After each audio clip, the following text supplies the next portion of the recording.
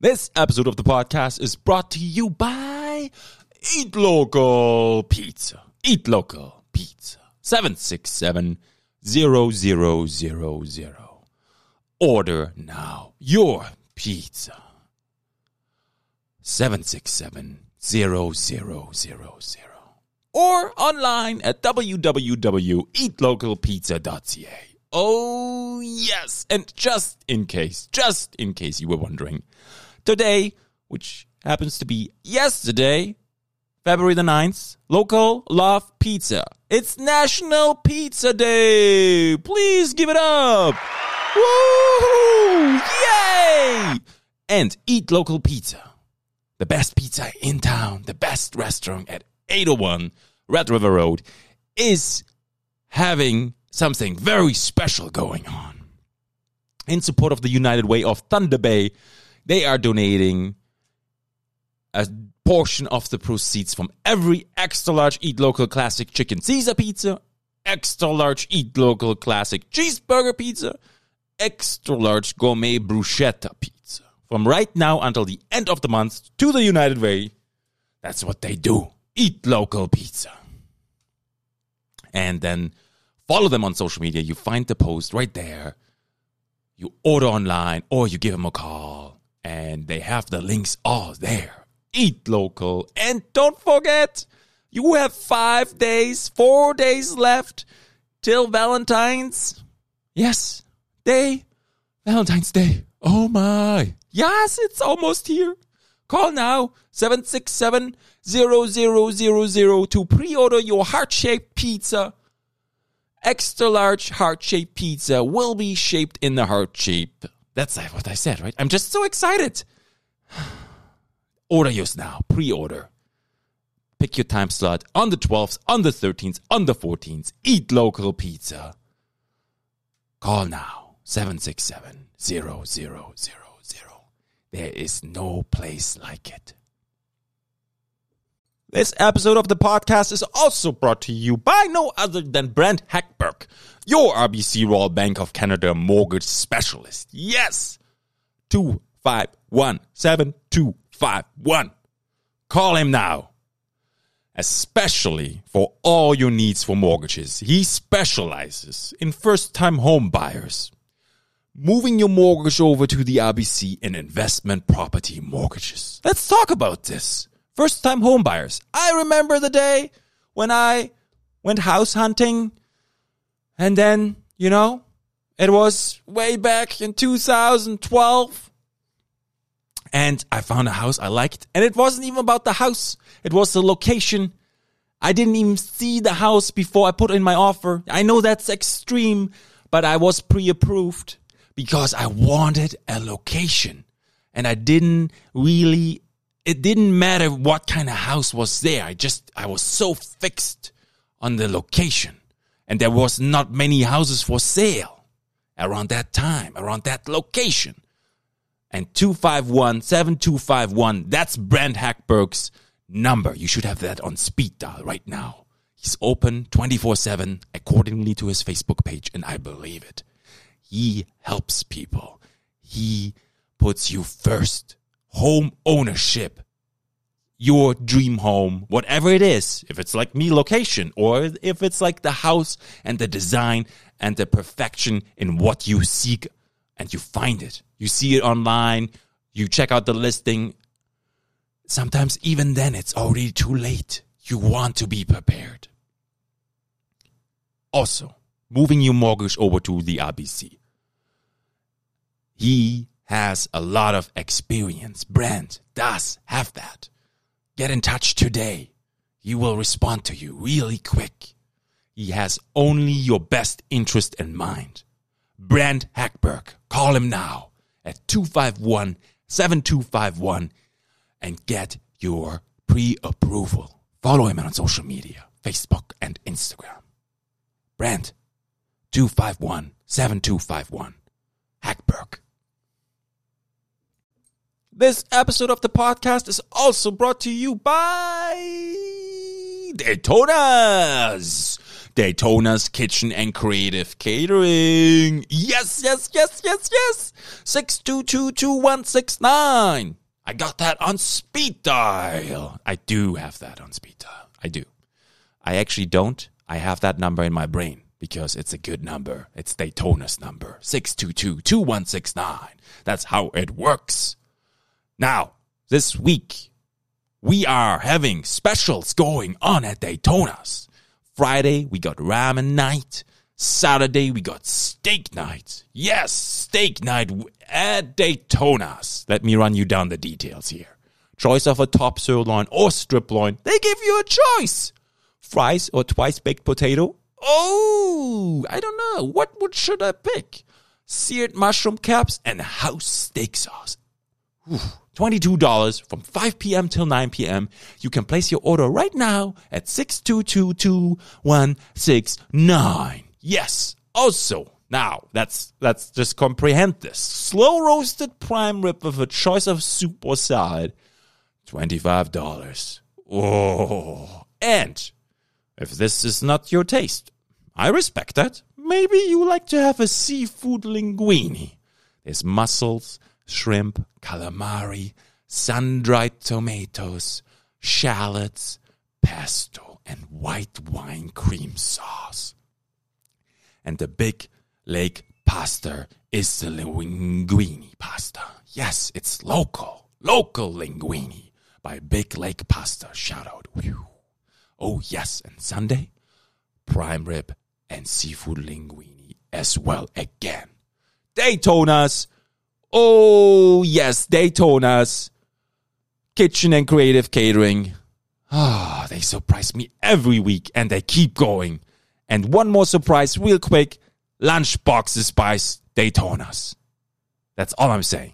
Check out their social media for your kids. Happening. 6222169.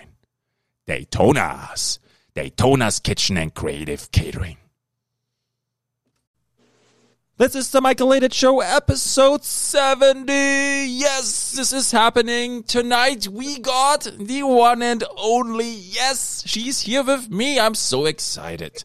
We have Ashley Gibbons. Please, ladies and gentlemen, give it up. Do you dance? Yeah, I do. Dancing is good, right? Yeah, yes. Absolutely. Yes. It moves energy. You can just, it does the body good. It really does. It does. I know. It's deep stuff. Like dancing is like, feel good. All kinds of good stuff. It's, exercise. It's spiritual. It's, when you're happy, you want to dance, and it's just, it brings people together. It's music. It's great. Yes.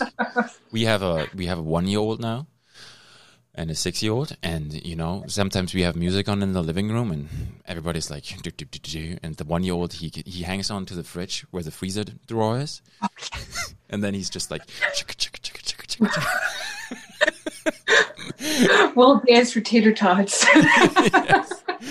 And then the new move is like he swings out the leg like this. Oh. And then he watches us if we look, and we like, yeah. It's good stuff. Dance, baby, dance. Yeah. Yeah. How are you doing today, Ashley? I'm doing really good. I'm having a really good week. Am I loud enough? I usually don't speak very loudly, so. Yeah, I got you. Okay. Yeah. Okay. No, I'm having such a great week that it's an excellent time to be doing this. So thank you. Thank you for having me. Yeah, it's an honor. I really appreciate you being here tonight. And, I admire what you do and craft with everything you do. There's I don't want to just say one thing now because you do a lot. And look at that sweater you got on, right? I know where you. Yes, I finished it. You made that. I finished it just for this. I did. It's amazing. Wow. Thank you. Yeah, I make my own clothes. How neat is that? And yes, to make the fabric and the pieces together, and to think that it just starts off as a little ball of yarn, and it just grows. It's so neat. It's such a neat process. There's so much energy in it too, right? Because it's just like you put so much into it. Mm-hmm. Yeah, there are lots of hours, lots of thought, lots of swearing. What? That's how we do.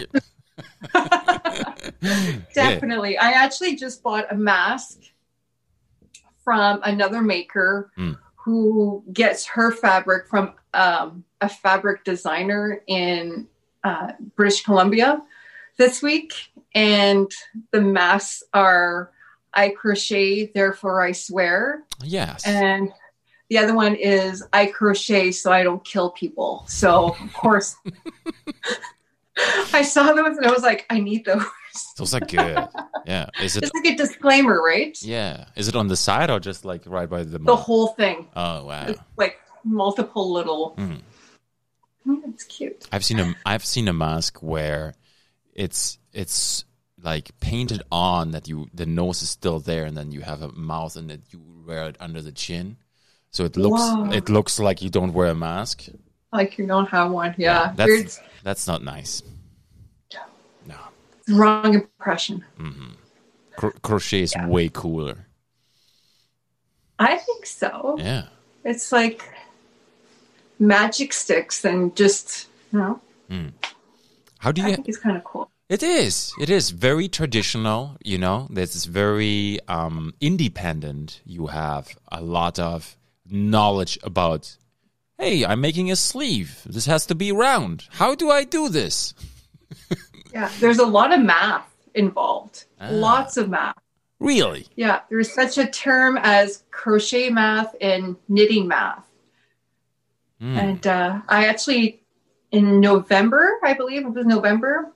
Well, the days are a blur now, but I took a course through Vogue Knitting. Yes. And it was called Knitting Math for Knitting. So, and it's just a matter of, again, it's just numbers.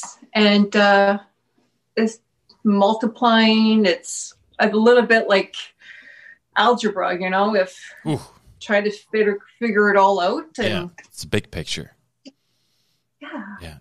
But is it algebra or is it not? Or is it as complex as? I wouldn't say it's as complex. I don't find it as complex. If they would have had this type of math in high school, I probably would have had a higher grade. But it's... I sucked at math, too. I say that, and I worked in finance before, so... Yeah, well, school, is always special. Yeah. Some people always excel, and some people do not, and then they end up somewhere else. Absolutely. It doesn't define... Maybe it does some, but for me, it didn't. I found it's so black and white. It doesn't teach to everybody's different styles or everybody's interests or like I've never used trigonometry. I would have much preferred having, resume writing or budget planning or how to use a credit card in college. Those would have been a lot more beneficial to most of the population versus trigonometry. Yeah. I hear you. Yeah. So now you say there's a lot of math involved, and I'm going to talk a little bit more about the sweater you have. I hope that's the correct terminology.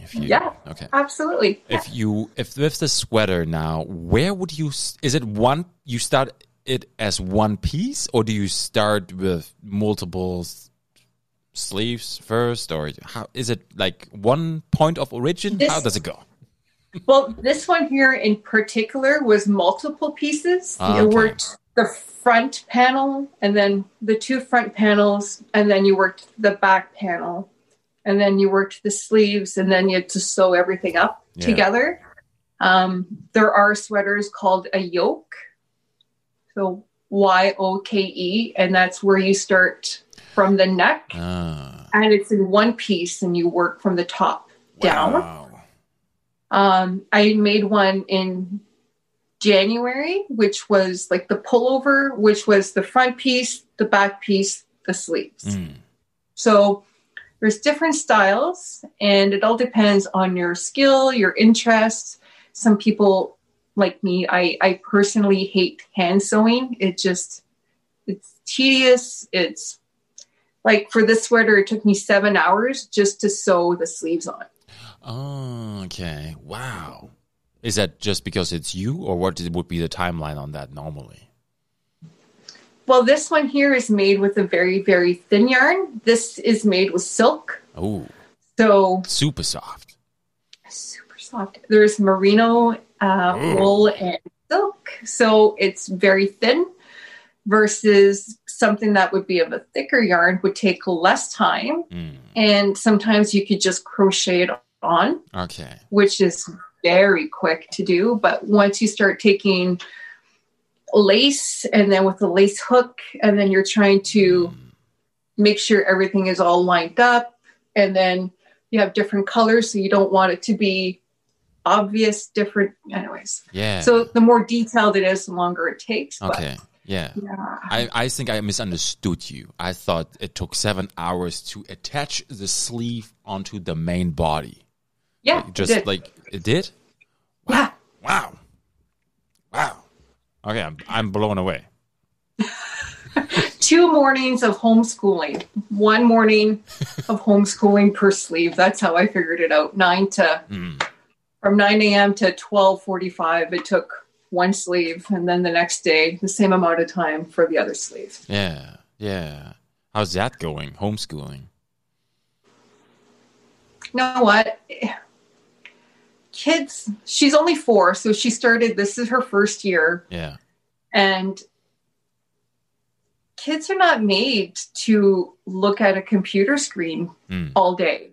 You know, for her, it's like, why am I being punished? Why am I not allowed to play with my toys? Was I bad? I'm like, no, honey, you know, we're trying to learn. And she's like, you know, and there's fits and I don't want to listen. This is boring. And yeah. We're just at the point of, you know what, just listen to it while you play Barbies, and something will catch your attention and you'll want to do it. But it's JK, hats right off to the teachers. Hats off to the teachers. The teachers? Oh my God. Yeah. Superheroes. I know. Yeah. We did 1 week of Albus where he's grade 1 now.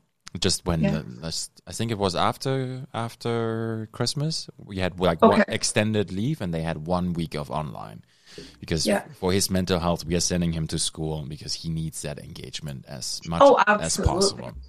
Oh, for sure, absolutely. Yeah. And we listened to the teachers when he was on the laptop, and we were just like, I gotta learn this. You know, there were some things I really took away from it.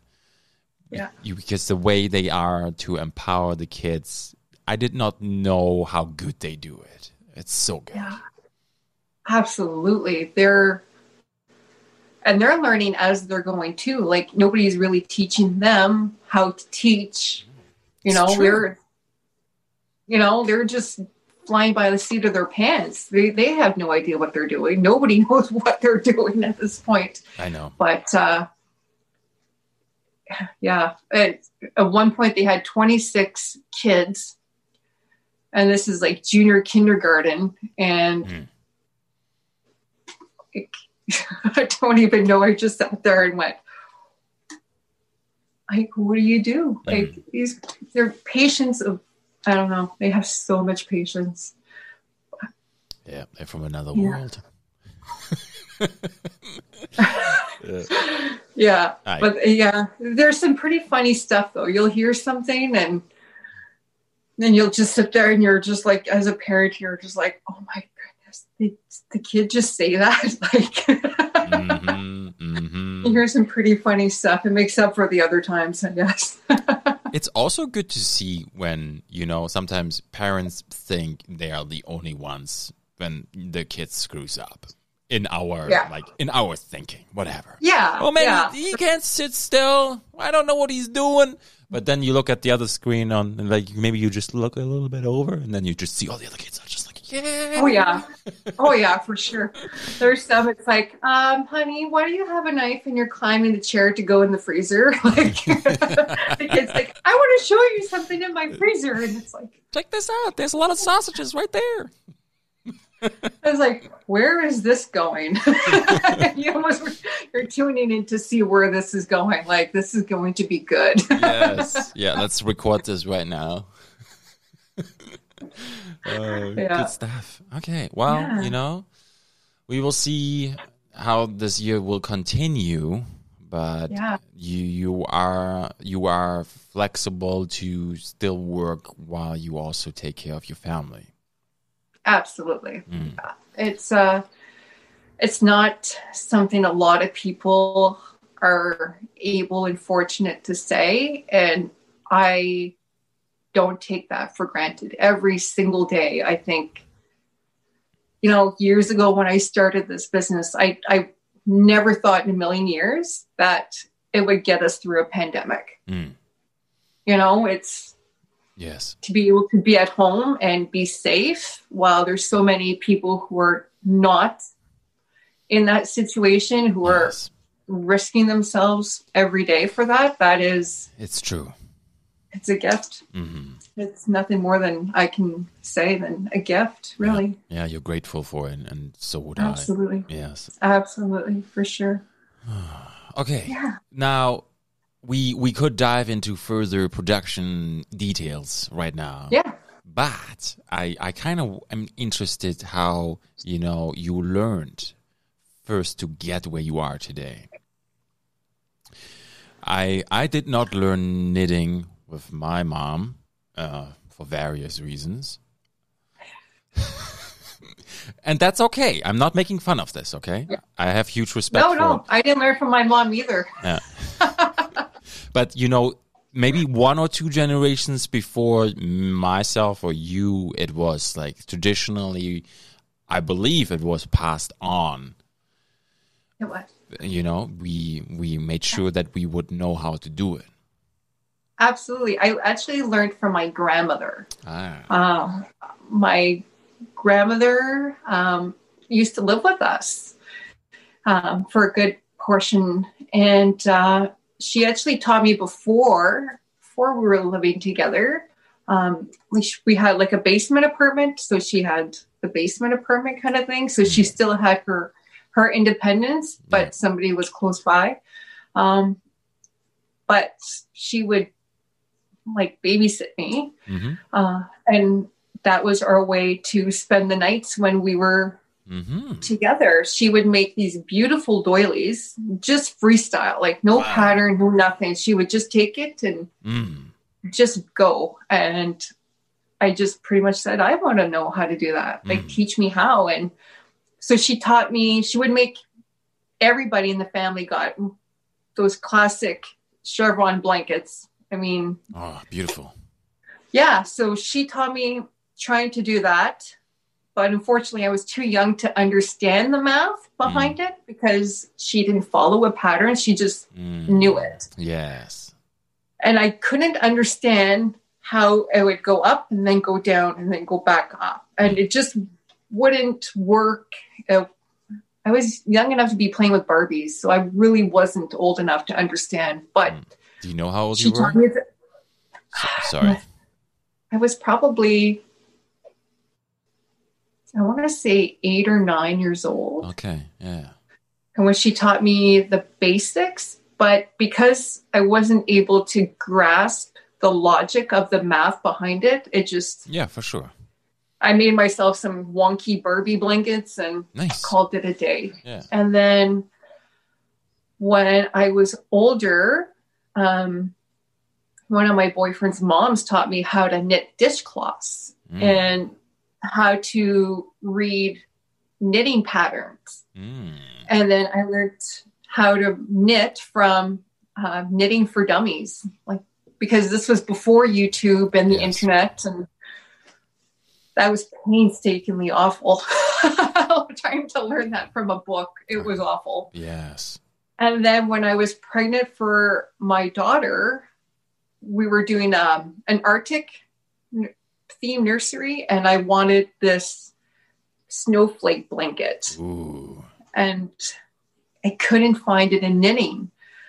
So I could only find it in crochet. And I was like, well, I guess I'm going to learn how to do this again. And I taught myself how to read patterns, change the colors, all that for my first project. And I haven't stopped since. It's been 5 years. It showed up on my Facebook memories. Oh, yeah. Last week, the week before, it was like 5 years ago. I was like, look, my first square. And I was like, holy cow, I've been doing this for 5 years. That's awesome. That's awesome. Yeah. So that's my story. That's kind of how I learned. And yeah. So when you were that age, around 8, 9, did you appreciate what you were doing? Or did you feel the magic of your grandma, what she can create? Did it empower you, or what did you feel? Why did it stick? Why? Because I felt connected to her. That was our thing. I know that my mom wasn't a crocheter. Our whole family is very artsy fartsy kind of people, one way or another. But I knew that was something special because it wasn't something that anybody else learned how to do. And why do you think that is? Why do you think people like when you were a child, you were interested in it, and of course through family, but why did it go away for some? I don't know.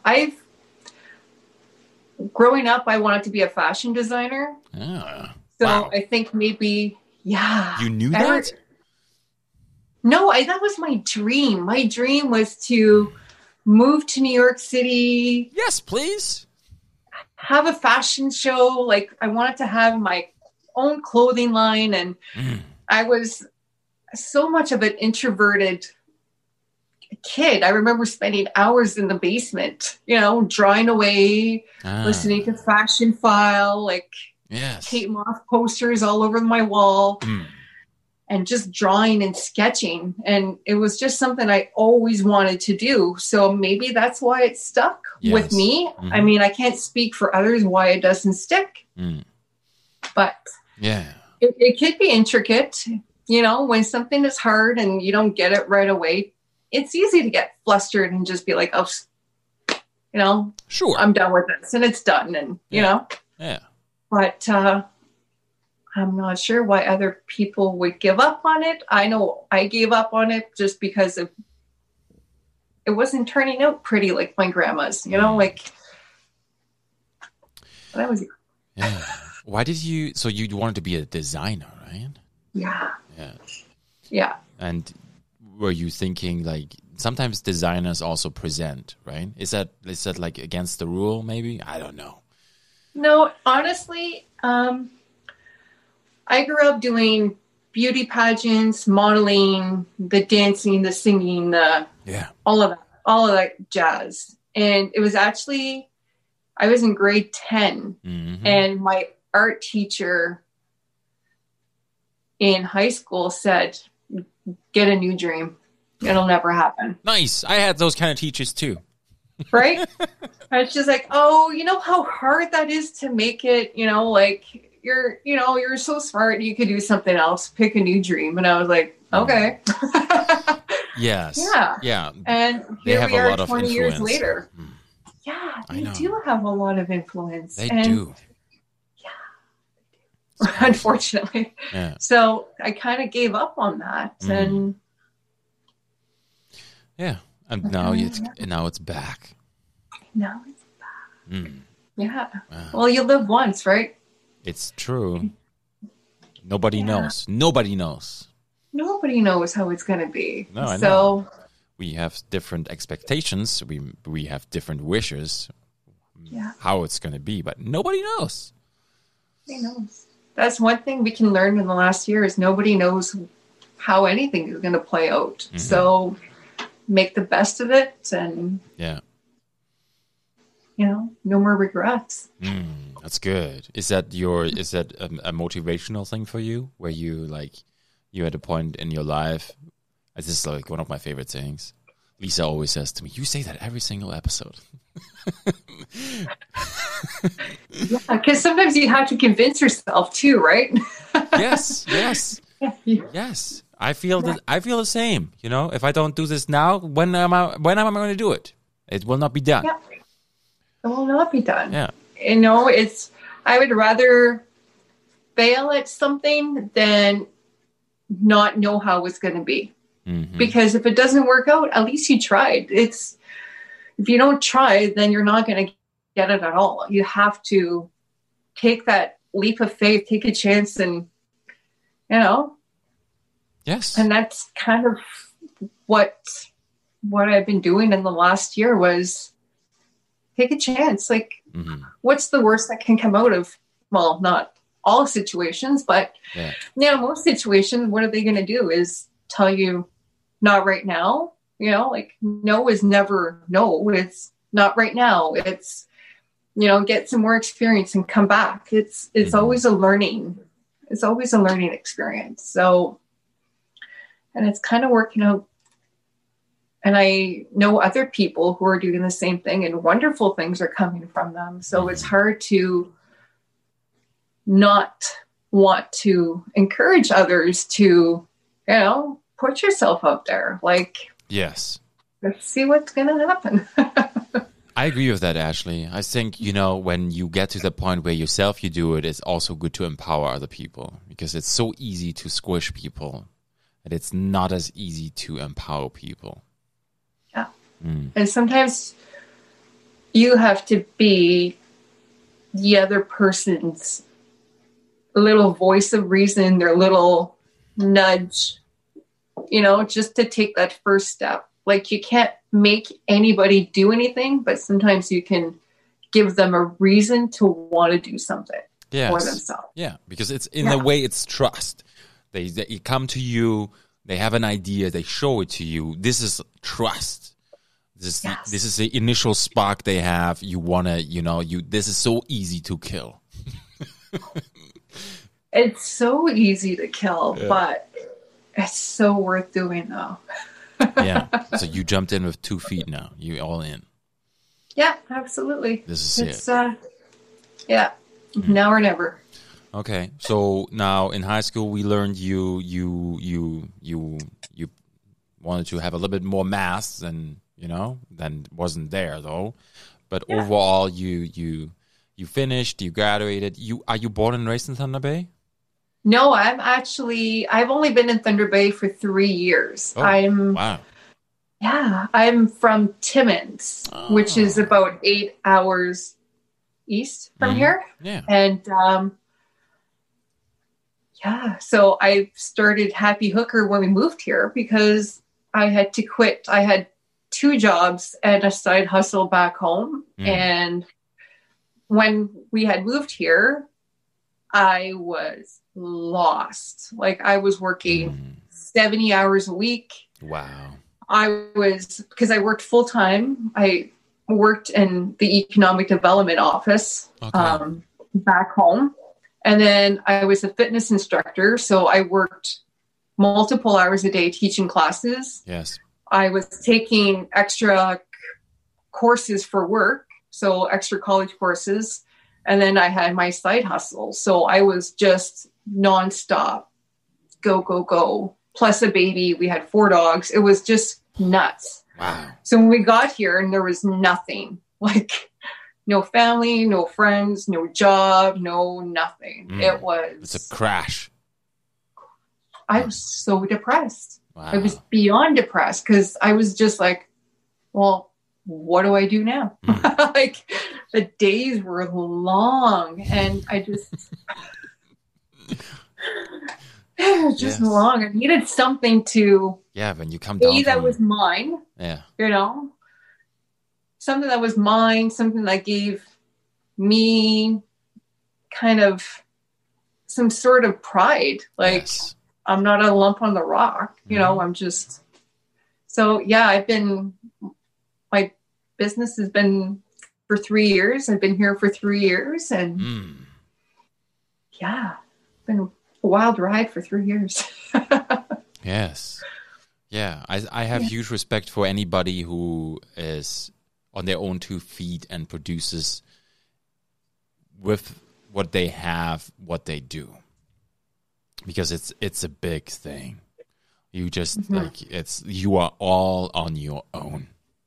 Yeah. There's no, okay, I'm gonna do from 9 to 5 and then I'm home and I don't have to worry. No, you are everything.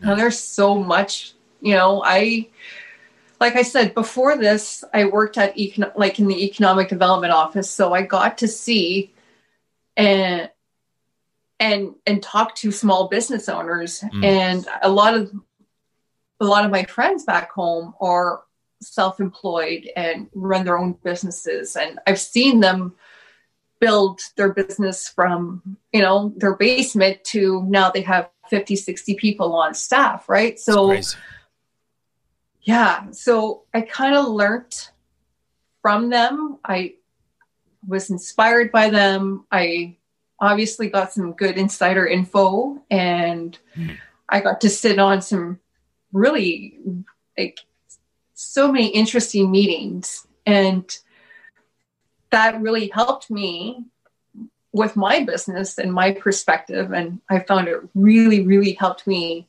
appreciate the entrepreneurial mindset that there is in Thunder Bay.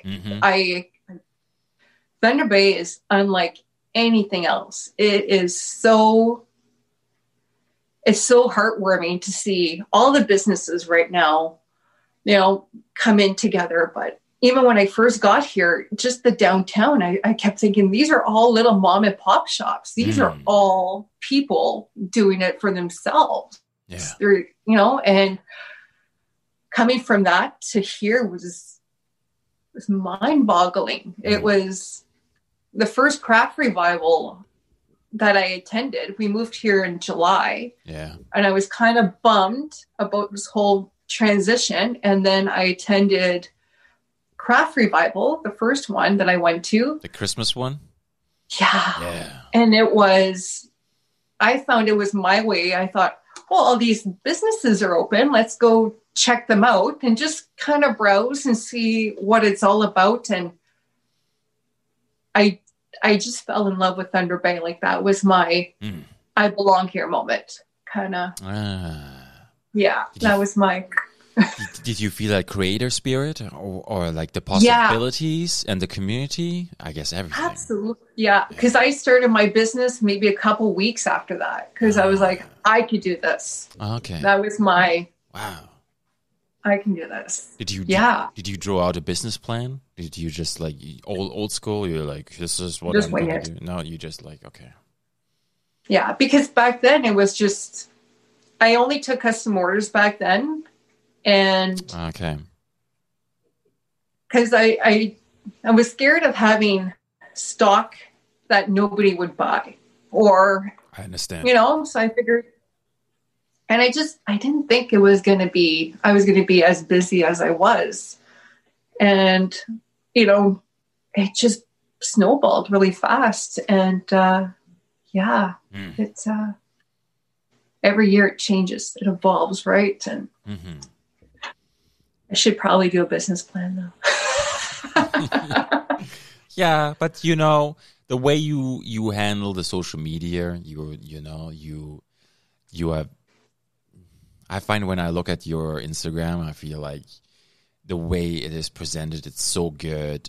It's like leading. You know what I mean? It's like I can take things away from it. I can learn things from it. Thank you. That means a lot. Yeah. I feel like I struggle with Instagram so much. Really? Wow. Thank you. I think it's just maybe the lack of confidence at times, or nobody's going to think this is interesting. Maybe. I don't know. This is like what is it called? The imposter syndrome. There you go. Yes, it is correct. Yeah. Yeah. Does that trouble you sometimes?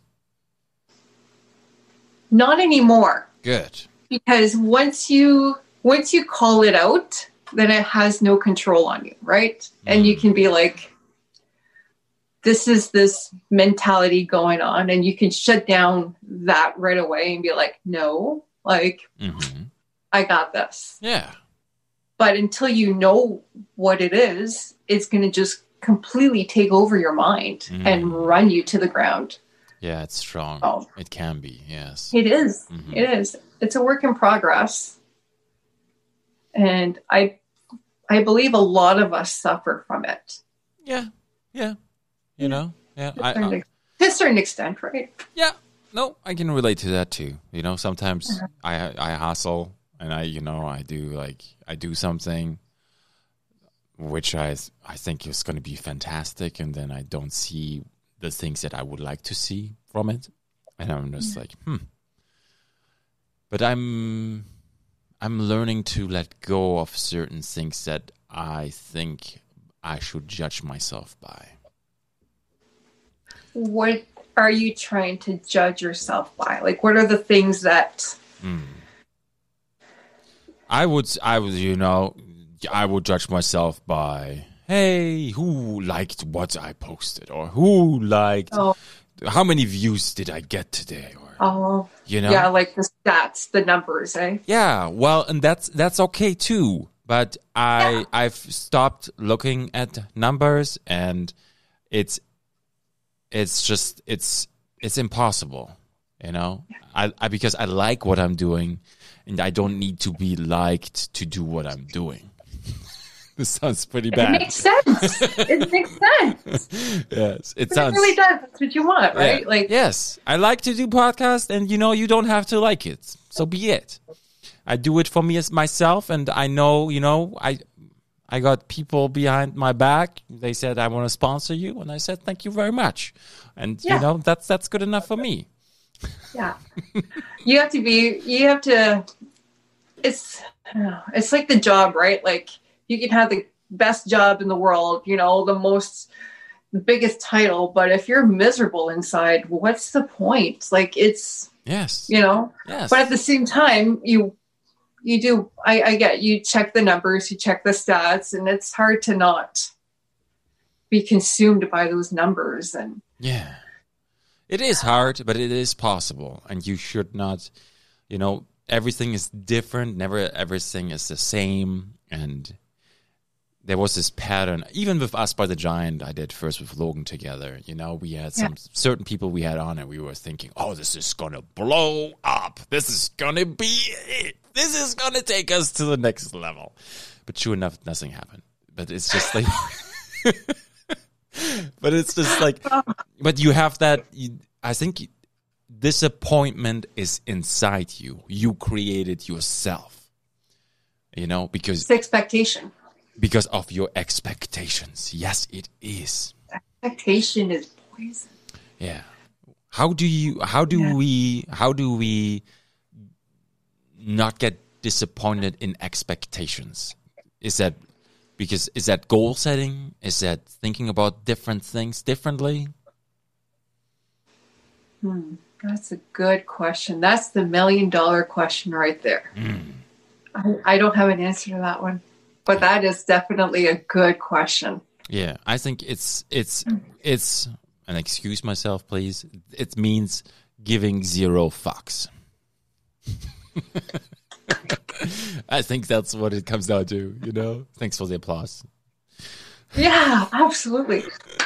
We need a lot less of those, because, but it's like you said, you want to be able to do something because you love it, like, I find if you expect high numbers, you're not going to find that sense of success in a number. You're going to find success on how you feel.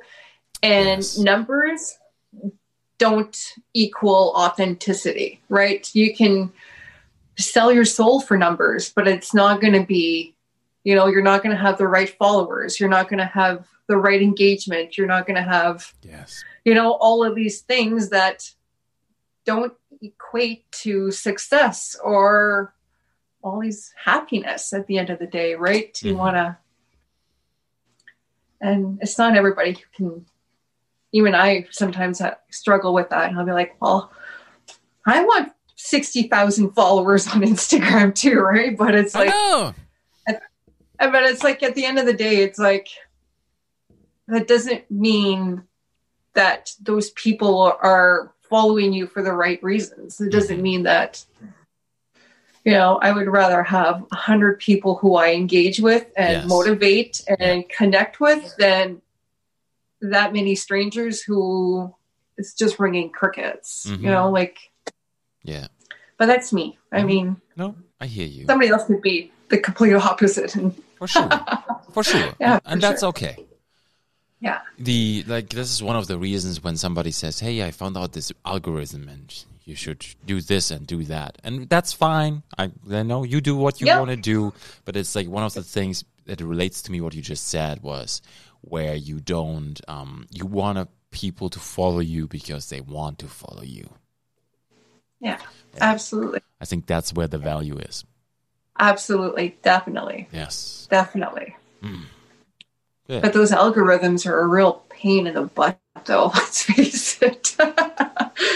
The way they switch things up, you're like, I have to learn something new again. Updates. Wow. Facebook is the worst for updates. Sorry, Facebook. But if they update something... I know what? I quit Facebook in the summer.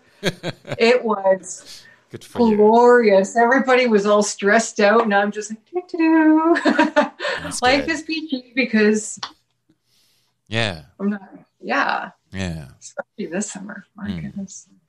And even now, still, I have a hard time with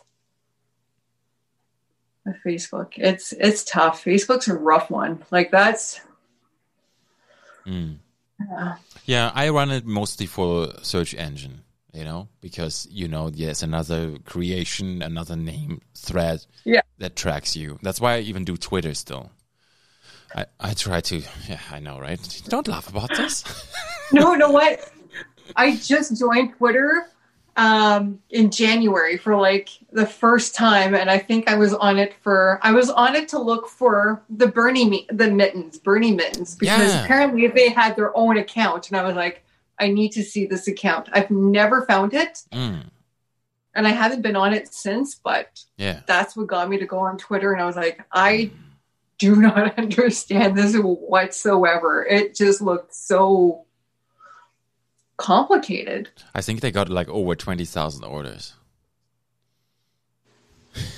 Yeah, that was wild. Is that something you would want to do? You want to do some Bernie mittens? No. Know what? I don't like making two of the same identical item side by side because they never turn out identical. Yes. No matter what you do, there's always somehow one extra stitch on one and it just throws everything off. Like one stitch makes everything so obvious, whether they're slippers or mittens or it's like there's always one that turns out wonky. And I'm such a type A personality that one stitch drives me nuts. And I just like, you want to make 20,000 mittens? Knock yourself out. Yeah, like you go ahead right now. Yeah, go right ahead. I'll buy them from you because, Yes. Because you learn that just because you can make something doesn't mean that you should make something, And there are experts in everything. There's somebody who loves to make whatever and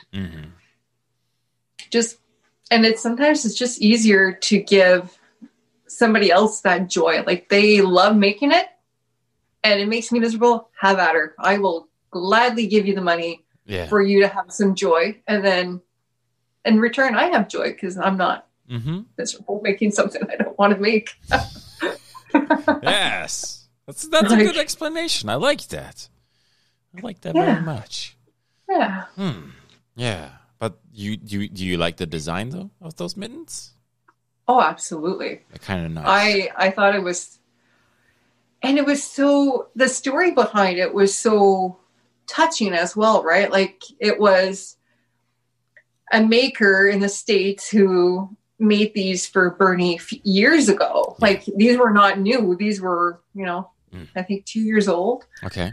And she made them out of recycled sweaters with, so it was so the recycled mittens with, these eco-friendly yarn. And the sad part about it is some states in the United States require makers to have a tax license to sell at a market. Okay. And this poor maker ran out of business for taxes. Like, she couldn't even sell at a farmer's market or a craft market because of the taxes, right? I see. So it kind of brought that issue to light, and where, Bernie came from, because he's so for the people. Yeah. So it just kind of all tied that back in together, and yeah. Yeah, I didn't know all those details. That's a good story. Yeah, so now she's able to pay for her kids' college because of she's made that much money that she's paid college for her kids, and that's awesome. Like, that's good for her, Yeah, and she's doing her dream. She just, she didn't listen to anybody else. She did what she wanted to do, and then from one day to another, everything changed. Yeah, overnight, and all it took is, sitting in the freezing cold. Yeah. You could have worn them after that, and nobody would have known. I know, right? You could have worn them going in, take them off, and wear them coming out, and nobody would have seen these mittens. I know.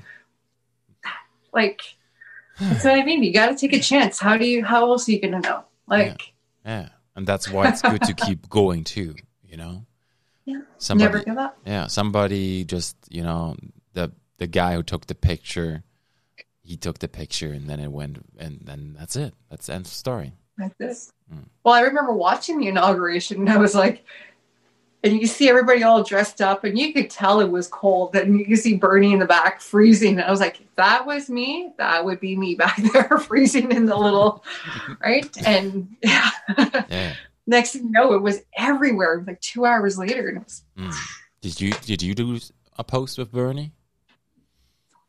Oh yeah. Oh yeah. Not on my own business. I shared them. Okay. Okay. Yeah, I didn't do mine because there were so many other good ones that, again, it was like, we're going to let the experts or the other pros do it, and just going to laugh along with it. Because that's a good choice. Yeah. There were some really good ones. They were.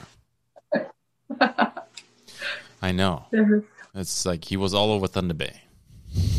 Not only, but Yeah. Those were fun, like the Where's Bernie in Thunder Bay. I saw that one on and somebody on Facebook did that, and little Bernie was like, Where's Waldo? But it's Bernie, like one on the ship and one's in the crowd. Yeah, it was fun. I talked about this book, and you just brought this up. Hey, is it Waldo in English? Waldo, yeah. In English it is, hey, where is Waldo? And we all know this book, right? It's this person dressed, very tall, skinny guy, and he's dressed in the sweater, the glasses, those and the tube, yeah. In German, it's not Waldo, it's Walter. Oh, okay. So I texted a friend of mine, Kaylee. I had him on the podcast because he posted a picture where I somehow in my mind I saw him being Walter, which means, but he was like, "Who is this guy? I don't know." And then I was like, "Oh wait, hang on a second." So I sent him a picture of it, and then he says, "Oh, this is," and then in his language, because he's from Korea. So this is too good to give away. He said in Korea they call him Wally. Wally. So that's like, it seems like every country has a different version of Waldo. I think that's good. That's good stuff. I wonder who he was based on. If he was based on the artist who drew him, if he was based on somebody that they knew, or if it was just alter ego, or that's a good thought. Yeah, maybe I'm gonna have to check that out after. Maybe some uncle, I don't know. Yeah, it'd be a good story. Hopefully, Yeah. So do you think they're going to release a book with Where's Bernie? I'm surprised they haven't yet. Surprised they haven't yet. Okay. Maybe. What is the difference between crochet and knitting? Allow me to ask this because you brought this up earlier and I was like, oh, what does that mean? Knitting, you have 2 needles. So you would use 2 different, I don't have any.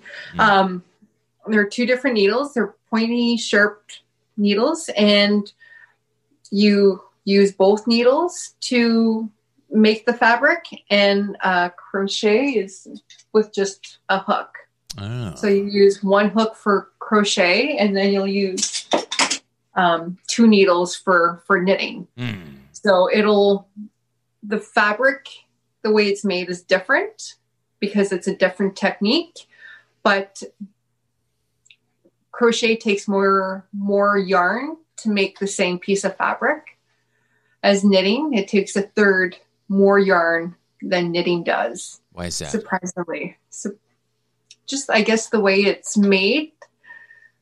I'm not exactly sure why, but all I know is that it. Is it maybe because it's tighter?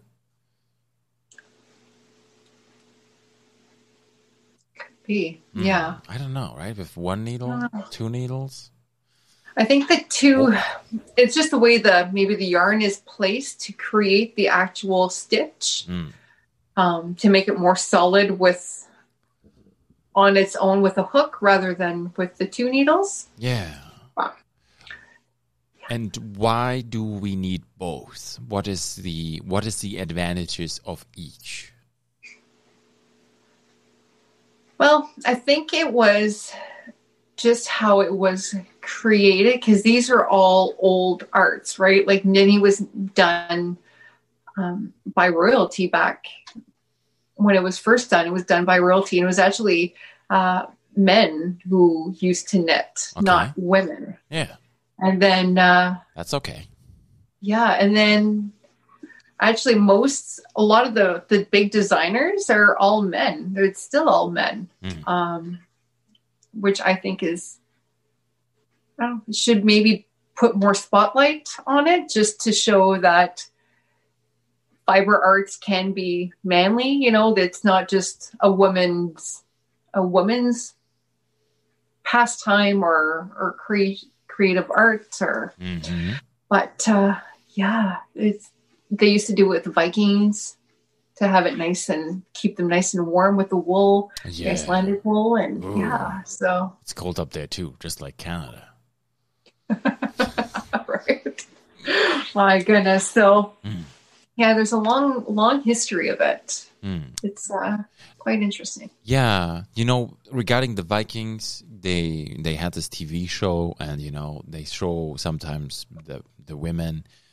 They have this device, and then they just fold it like down, and it's just all fabric. That's webbing or weaving, or what? That's weaving. Yes. Yeah. Weaving. Yeah. Yeah. That's a whole. We have weavers in town, and it's amazing to watch them, like, because it takes so much knowledge and experience to be able to just watch them do it so eloquently. Just zone out, and it's a whole other art form. It's beautiful. Yes. Yeah. Okay. Definitely. Yes, but it is comparable to the trade that you are also involved in, right? Yes, for sure. Yeah. Yes. Ooh, that's nice. Yeah. Okay. And now, what's your favorite? Crochet or? Yeah, I prefer crochet. Myself, and other people would be the opposite. Myself, it's because I can figure out the math. I know how to do the math. Can you? And I know how to make stuff right with it. And okay. Can you elaborate on this with the math? Like, what is happening? Like, what are we doing? Like, let's say we're making a scarf. Okay. We'll take it nice and simple. So a nice big long rectangle. And if you have it in your mind, how big you want it. Say if you want it 5 feet or 6 feet or whatever long. And then what we'll do is I would just, with the yarn that you want to make, and you can research however technique or pattern that you want to make. And then you would do what we call a swatch, which is a sample piece. Yeah. And then I would figure out, say if it's however big the sample piece is like 3 or 4 inches. And then you would create just a mini little version.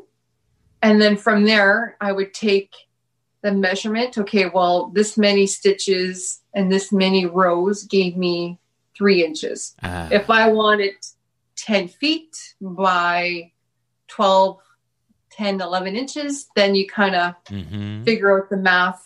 And then you could do the same thing by weighing the yarn to figure out how much you would need to make the total piece. And that's how you know how much to order. Okay. How much to procure, because that's a whole other issue. Yes.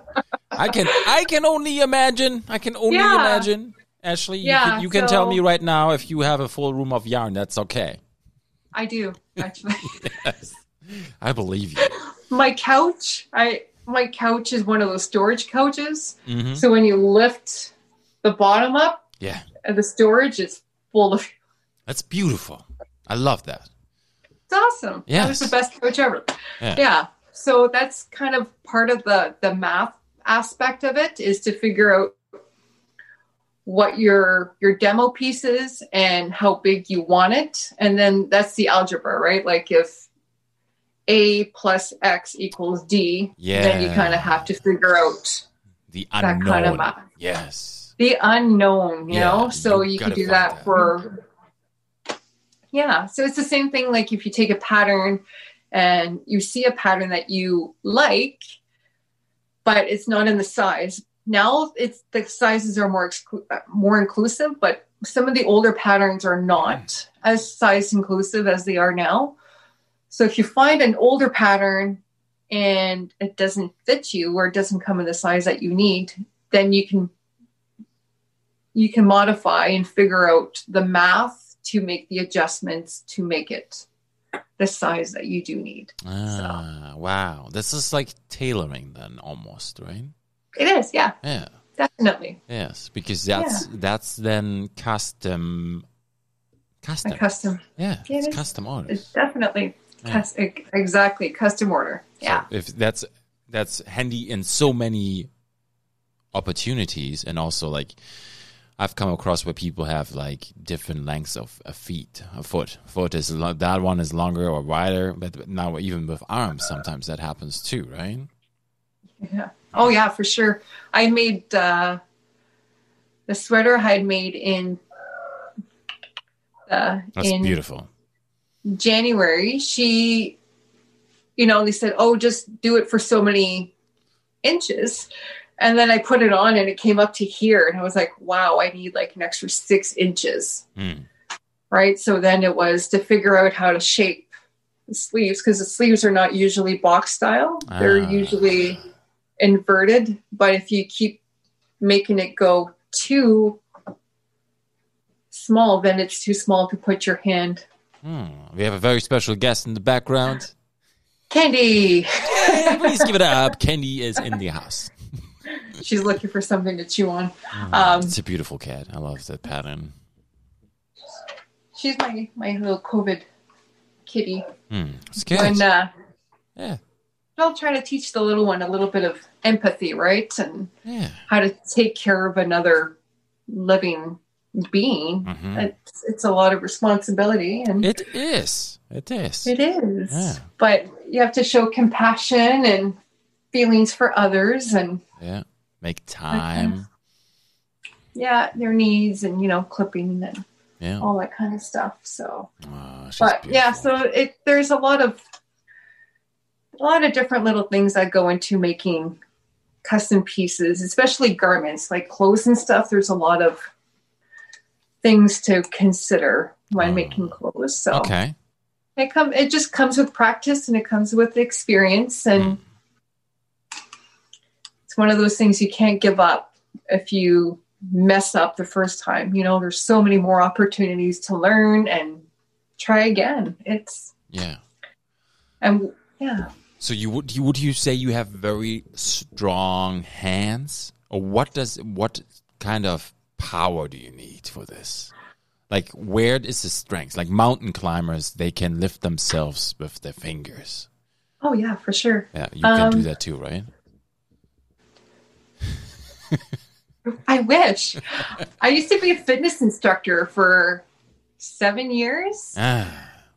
So I used to teach everything from not like weightlifting in the normal context of like bodybuilding, but it's a program called Les Mills. Okay. It's from New Zealand, and their program is Body Pump. So it was a program where it wasn't how heavy you can lift, but it was for how long you can lift it.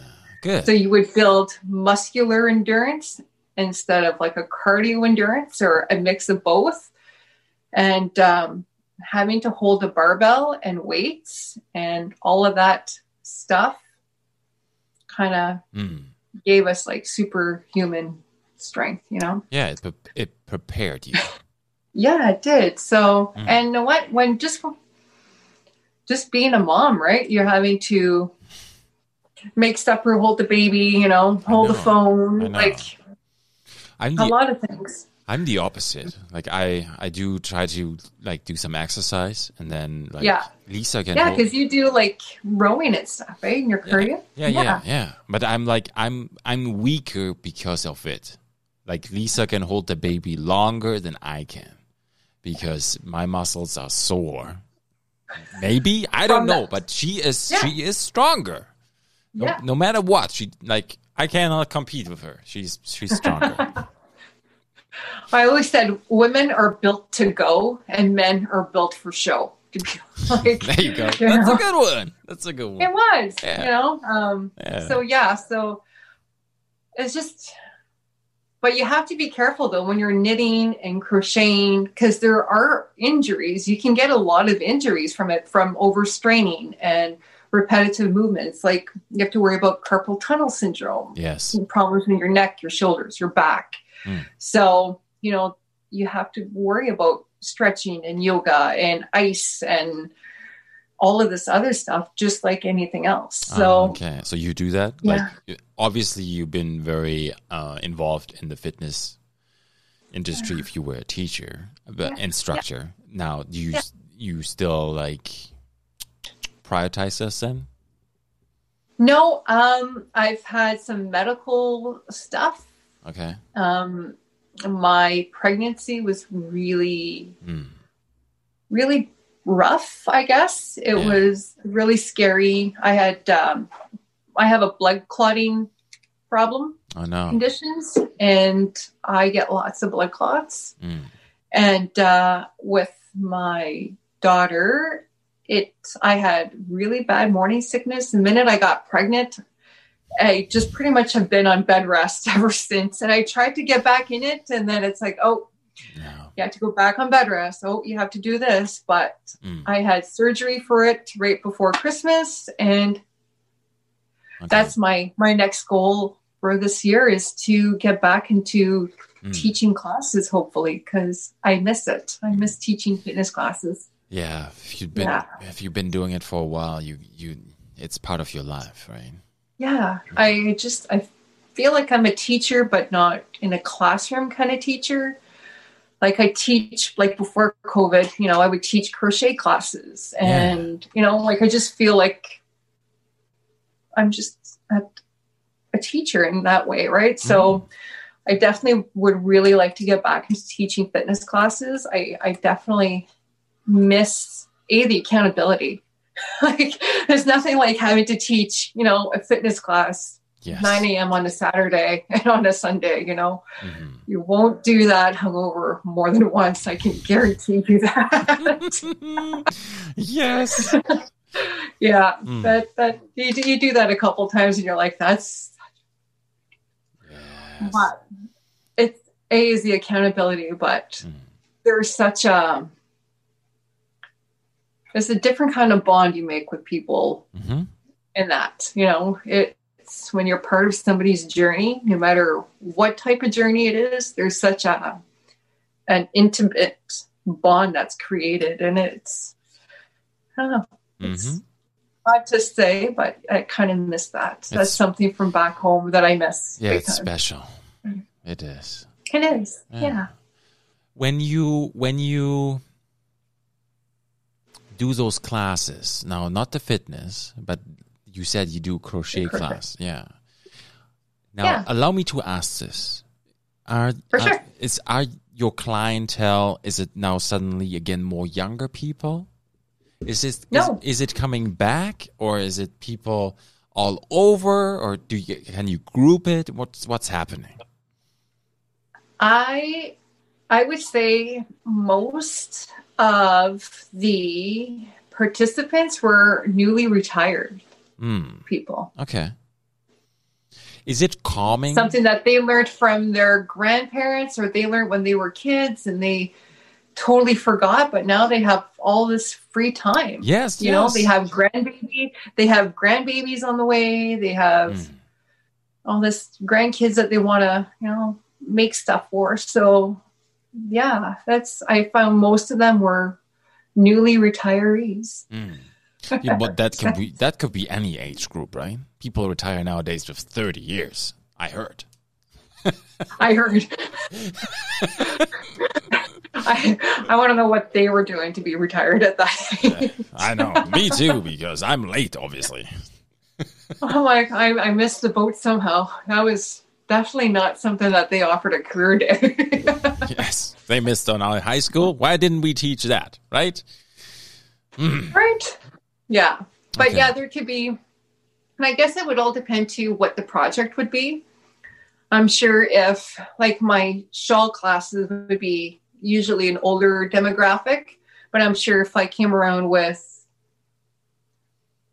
I don't know, like a skirt, or even last spring, before all this wonderful COVID was coming along, I was going to teach just how to make like a market bag, a reusable market bag. Yes. And that was a younger crowd.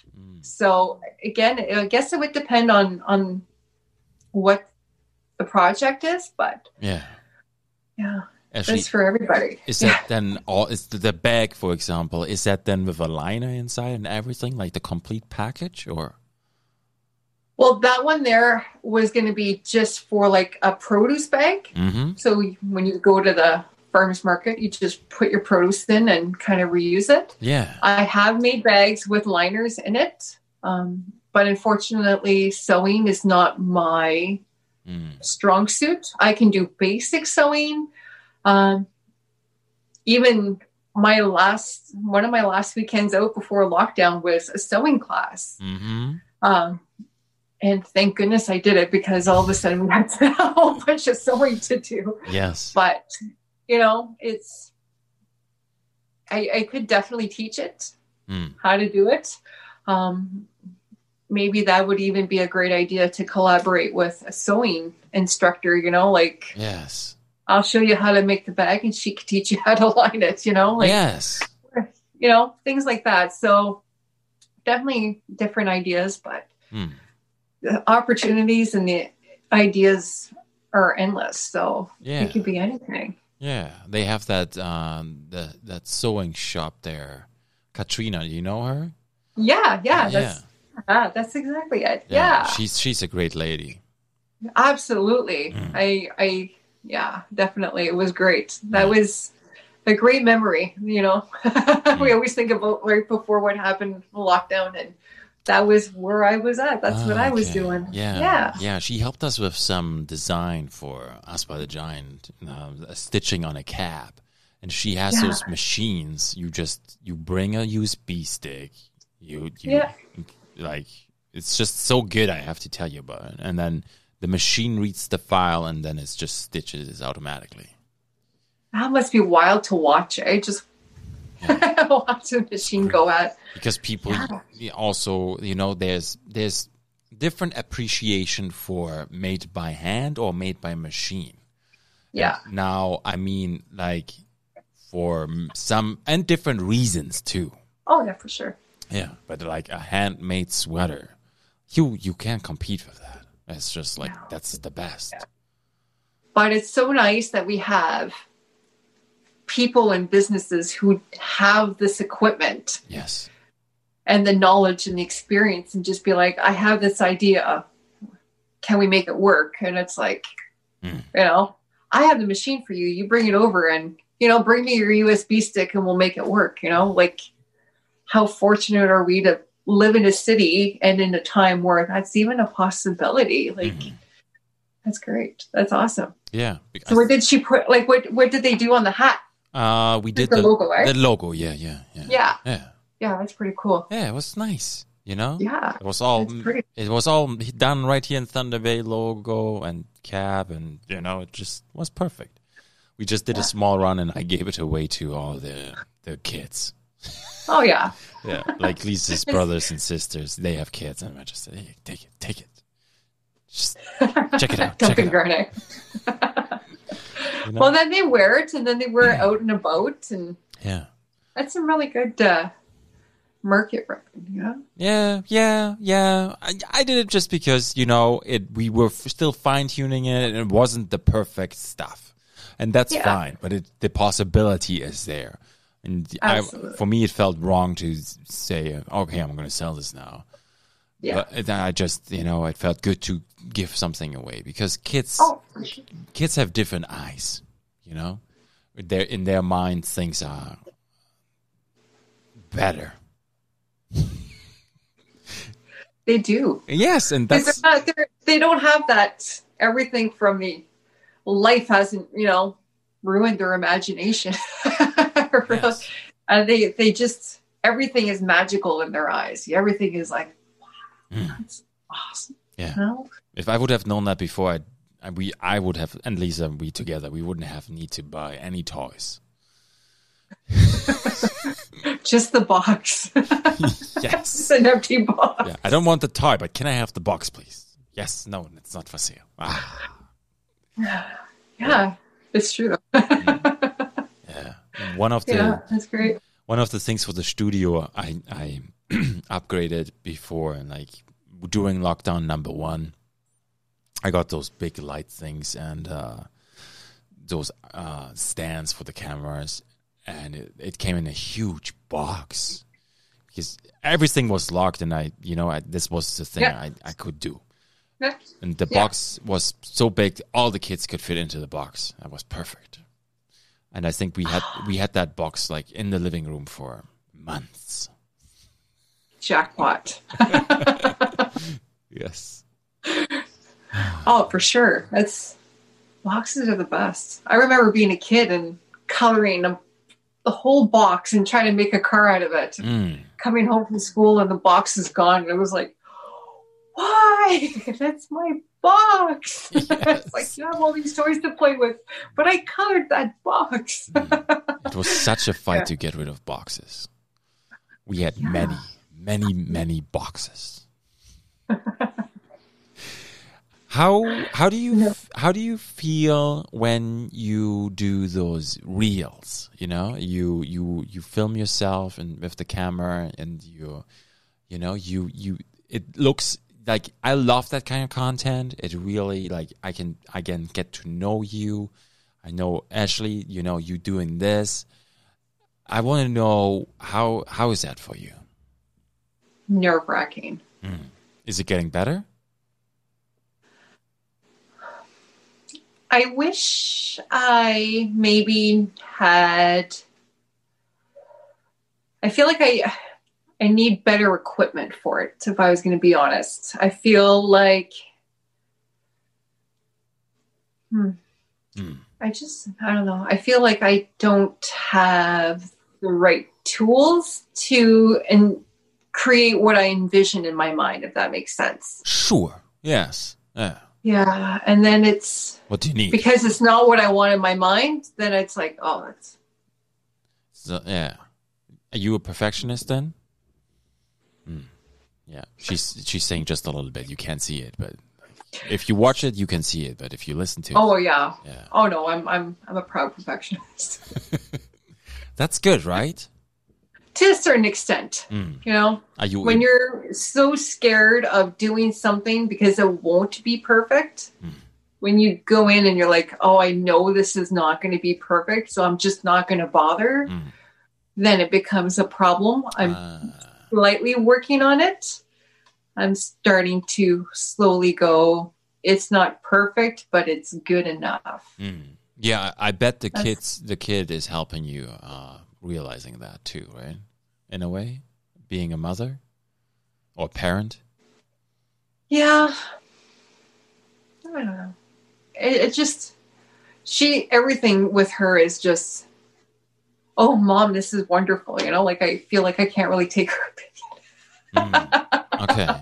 Because it could be totally horrible and she'll, you know, she won't tell me that it's crap. She'll just be like, you're Mom, you're my best friend, you know, like. That's beautiful though. But yeah. Oh, for sure. I try to get her involved in all of this and try to show her kind of how it's done. So, and I always tell her, you know, when you get older, if you want to learn, you know, Mama will teach you. Nice. You know, but yeah, no pressure if you don't. Yeah. But I like that. I find, the reels are, and I'll be honest, I usually try to do them because her dad and I are not together. So I try to get that stuff done when she's not home. And I try to get a lot of my work done when she's not around. Yes. The way we've worked it out is he gets every weekend off. So instead of us having to put her in daycare, because daycare is ridiculously expensive and they're always sick. You're paying for daycare days and they're never there because they're always sick, right? So we worked it out where she doesn't have to be in daycare. So I do most of my work when she's gone. She's gone every weekend. Yeah. So, and at night, or I'll get up early in the morning and or at homeschool. So I can dedicate that time with her one-on-one. Yes. So a lot of that stuff is done on the weekends. So she doesn't really see it. Sometimes she will really quick and she'll be like, what you doing? I'll be like, oh, I'm doing a video. Oh, well, film me. Then she'll start dancing and it's like, we're going to do this on the weekend. It takes time too. It really does. It feels like it cuts into so much of the making process. And like, if it takes me 7 hours just to sew sleeves on, it takes even longer to actually make something. And when it takes me like an hour to do a 1 minute reel, all I can think is, you know, I could have made this by now. Or so I wish I had like a team to kind of do that and be like, you tell me what to do, you do the rest, you know. And I know there's people who do that. Maybe that's a business goal, make enough money to outsource kind of tasks and jobs one day. Yeah. Do you feel comfortable about that? Because it's your branding, right? It's like you have your vision. Are you going to be able to like say, okay, now you know what, I trust you for this, you can do it? Well, you'd have to find somebody who is on the same page as that. Yeah. And there are people that this is their job. I mean, I wish I had the money to outsource and have somebody be like, okay, we're going to sit down and we're going to work on whatever Instagram, you know, social media pictures, videos, reels for the week, you know, in 2 hours, and that's it. And they took care of the rest. Oh, wow. Okay. That would be awesome. Because then that would free up so much time and I can produce more to, you know. It makes sense. One day, maybe. One day. It makes sense. The social media is a huge drive for you as well, right? Because it's such a good exposure. It is. like I said, I had surgery right before Christmas. It was emergency surgery because of the blood clot history that I had, and with everything going on. COVID was really high. COVID caused the blood clots. It was, the surgery and the medication I was on, everything was causing blood clots. So it was hunker down in your house. Don't come out. Don't let anybody in. But that was Christmas. For me, that was my peak time, which really was bad timing. And then in January, I'm like, well, what the heck am I going to do? Like, I need to figure something to do besides a market or be able to have stuff picked up or delivered or whatnot, right? So I kind of told myself, like, put yourself out there, try something new, and let's see where it goes. And so since Christmas, even like since New Year's, because I had complications after, and anyways, it was a whole other thing. Okay. So I told myself January will be to try something new, and my goal was to increase exposure, kind of just what can I do from bed rest kind of thing, like I'm sitting in bed. Yeah. What am I going to do? And I've probably had, like I said, everything came to fruition this week. All the work and all these crazy ideas that I did from bed rest worked out. Like, it worked out. I am blown away. Like, this week I'm beside myself with, holy crap, this worked. Maybe I should do this more often. Like, maybe I should be on social media more often. Like, okay, so I guess, Facebook isn't the devil after all, Yes. But like, one thing I shipped it out on Sunday was a big Kamala square. It was a big square. It's called a yarn bomb. Okay. I'm not sure if you've ever heard of that. Usually it's items made with yarn. So it's either knitted or crocheted, and they create big, huge public art pieces with it. Okay. They'll cover statues or buildings and stuff like that. Like Remembrance Day, there was a yarn bomb. I believe it was in Alberta. Okay. And it was all poppies, handmade crocheted poppies, and they lined the side of the church. I think I've seen that. Yeah. Beautiful. So in January, with the inauguration in the States, somebody did a yarn bomb of Kamala Harris's face, and I was like, holy cow, that's awesome. And now there is a project. I somehow got picked to be part of it. Of course you did. Not just somehow. Well, you know what? There's some of like the biggest names in crochet. Ooh. Like Jonah, the 9, I think he's 11-year-old savant. He's a crochet wizard. He's part of this project. When we were all on a Skype call or a Zoom call, you can see in the chat, and you're like, did you see Jonah is in here? And everybody's like, what? And we're like, oh my God. And they're like, so-and-so is in here. So-and-so is in here. And I was like, how am I on a Zoom call with these legends? Like, I was like, oh my God. So good. It was so cool. So it turns out there's 166 of us that got picked. Wow. We all made a 2x2, 2 foot by 2 foot crocheted square. I can't say what the final picture is because it's going to be, right now it is. Yes. But at first it was supposed to be on a billboard going to downtown Los Angeles. And they were going to yarn bomb this in the middle of LA, which I thought was like, I was like, my crochet is going to be in LA before I ever get to LA. Like, how did that even happen? And on the call, they're like, yeah, it's not going to LA. And I was like, oh. And they're like, it's going to DC. Mm. We have Kamala Harris's team working with us. It's going to DC. I was like, what? Like, how crazy is that? Wow. And it's going to be unveiled for International Women's Day. So how amazing is that? I was like, I did that on bed rest. So like that's huge. Like it is.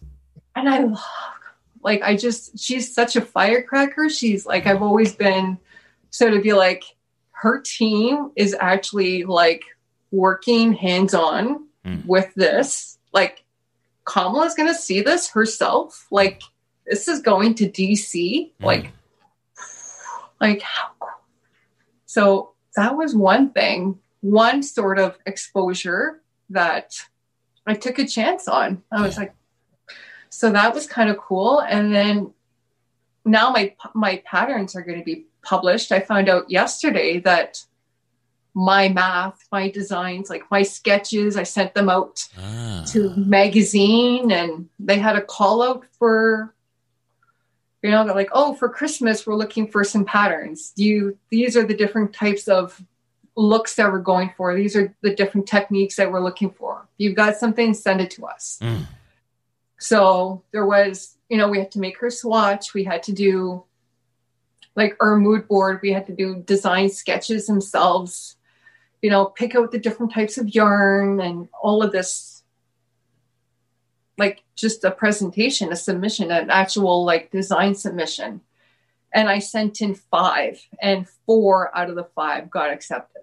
What? Which is, wow. So I'm like, I'm going to be in a crochet magazine, like crochet.com, like at Christmas. It's like, and now I'm thinking, yeah, maybe I should be on social media more and make a little bit less and kind of grow it from there. Find a new venue from it. So yeah, that was an eye-opener for sure, because if it was up to me, I would not be on social. Hate it. It's not that I hate it, but no, congratulations on those 2 huge achievements. Thank you. Thank you also for sharing this. And it's the first time I get to say I got the okay to say that it was going to DC last night.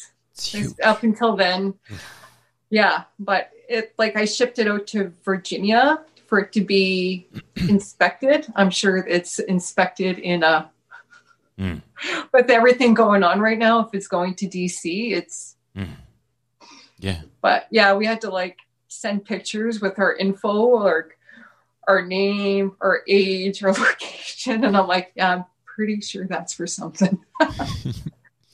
Yeah, it's a different level of operation. Yeah, it's like the stuff that we hear out. I'm like, this is so cool. Like, how did crochet end up there? Like, how did this tiny little like pastime turn into something so kind of like a league of its own? Like, it's out there, and it's such a crazy fun ride. It is. Yeah. See, my personal opinion, and it might be wrong, but I felt like everything with knitting and crochet is a revival right now. I feel like it's actually like, because that's why I was surprised when I asked you, hey, your clientele, when you do those meetups, you said it was like just retired. Because I feel like even Katrina said it too. It's like younger people too, it's not anymore stereotype. You cannot put it in one category. It's also very many younger people. Yeah.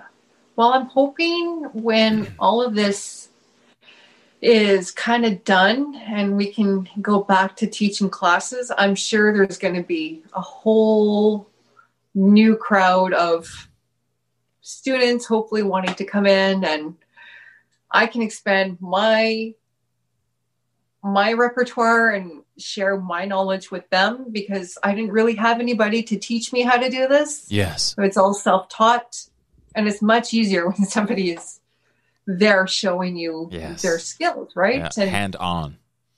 And that's kind of what I'm hoping to do with the reels, is showing them my little tricks, what I've learned the hard way, or what I've discovered on my own, and kind of share that with others, because it's not fun if you keep all your secrets to yourself.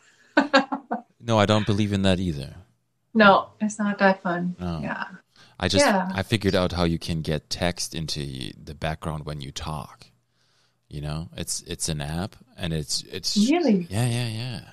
It's really good. I tell you after.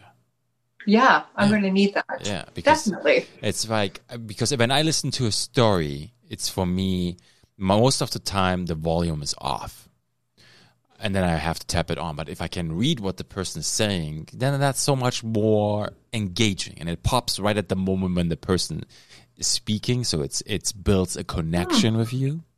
Yeah, definitely. It's good. Yeah, I'm definitely one to have it on silent.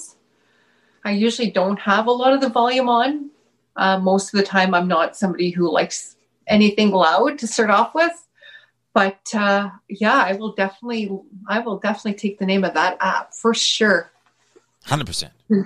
Yeah, that's great. That would be great to have. Thank you. Oh, no problemo. Because, you know, I didn't find it. I asked somebody who was using it. I said, hey, what are you doing? How do you do this? I need to do this right now. Because it would be so long to have to type everything out. Yeah. Yeah. You just press a button and it takes it. It's like wording it into it. So good. So good. Oh, technology. Yeah. So yeah, it's great. How do you envision yourself in the future then? Are you like, what do you want to do? What's your plan? I would love to, I would definitely love to have, again, all my patterns published. My dream would still be New York City, have like one piece on a runway somewhere. Like, it doesn't have to be anything major, but just have one thing. And then I would feel like, okay, I made it. Okay. Yes. And they do have them. They have crochet runways and crochet shows and that kind of thing too. Ooh. Mm-hmm. Like crochet wedding dresses. Have you ever seen a crochet wedding dress? I wish. I didn't. Oh, I didn't. No, I gotta look that up. Like crochet ball gowns. Like I think that's the beauty pageant in, growing up in me. That was always like, look at the pretty dresses. And that's like my end game would just be, or end goal would be, if I can make a wedding dress, I would be over the moon, or a ball gown or something beautiful and grandiose, and just. So that's a possibility, right? That's like if somebody would, hey, they find out that can be done and you can do this actually, then that's a possibility. Absolutely. I always say, instead of being jealous that somebody is doing something that you wish you could do, you have to look at them as inspiration that it can be done. Yes. So instead of hating somebody for doing your dream, be inspired by them. Yes. To make your dream come true. Yes. So, yeah, I look at that kind of stuff. I look at runway dresses and, but even if it's not a crochet runway, like you look at the big designers, they're coming out with like a granny square dress, and it's like, well, I could do that and not charge 10 grand for it, like kind of stuff like that. But yeah, there's that little girl dream of wanting to be that fashion designer is kind of like itching to come out and stuff. Yeah, and this time this is happening, right? This time you are all out, you're gonna do it, and no matter what anybody says, because you've become all powerful and mighty. Yeah, and you know what? all I could do is try. And if I don't make it there, I'm still going to have fun on A good time. trying. Yeah. Yeah. Yeah. So, and who knows how anything's going to transpire. You know, something even better than that can come along and I have absolutely no clue. So, but yeah, I mean, I would love to have pieces, maybe like my own pieces, like, you know, who knows?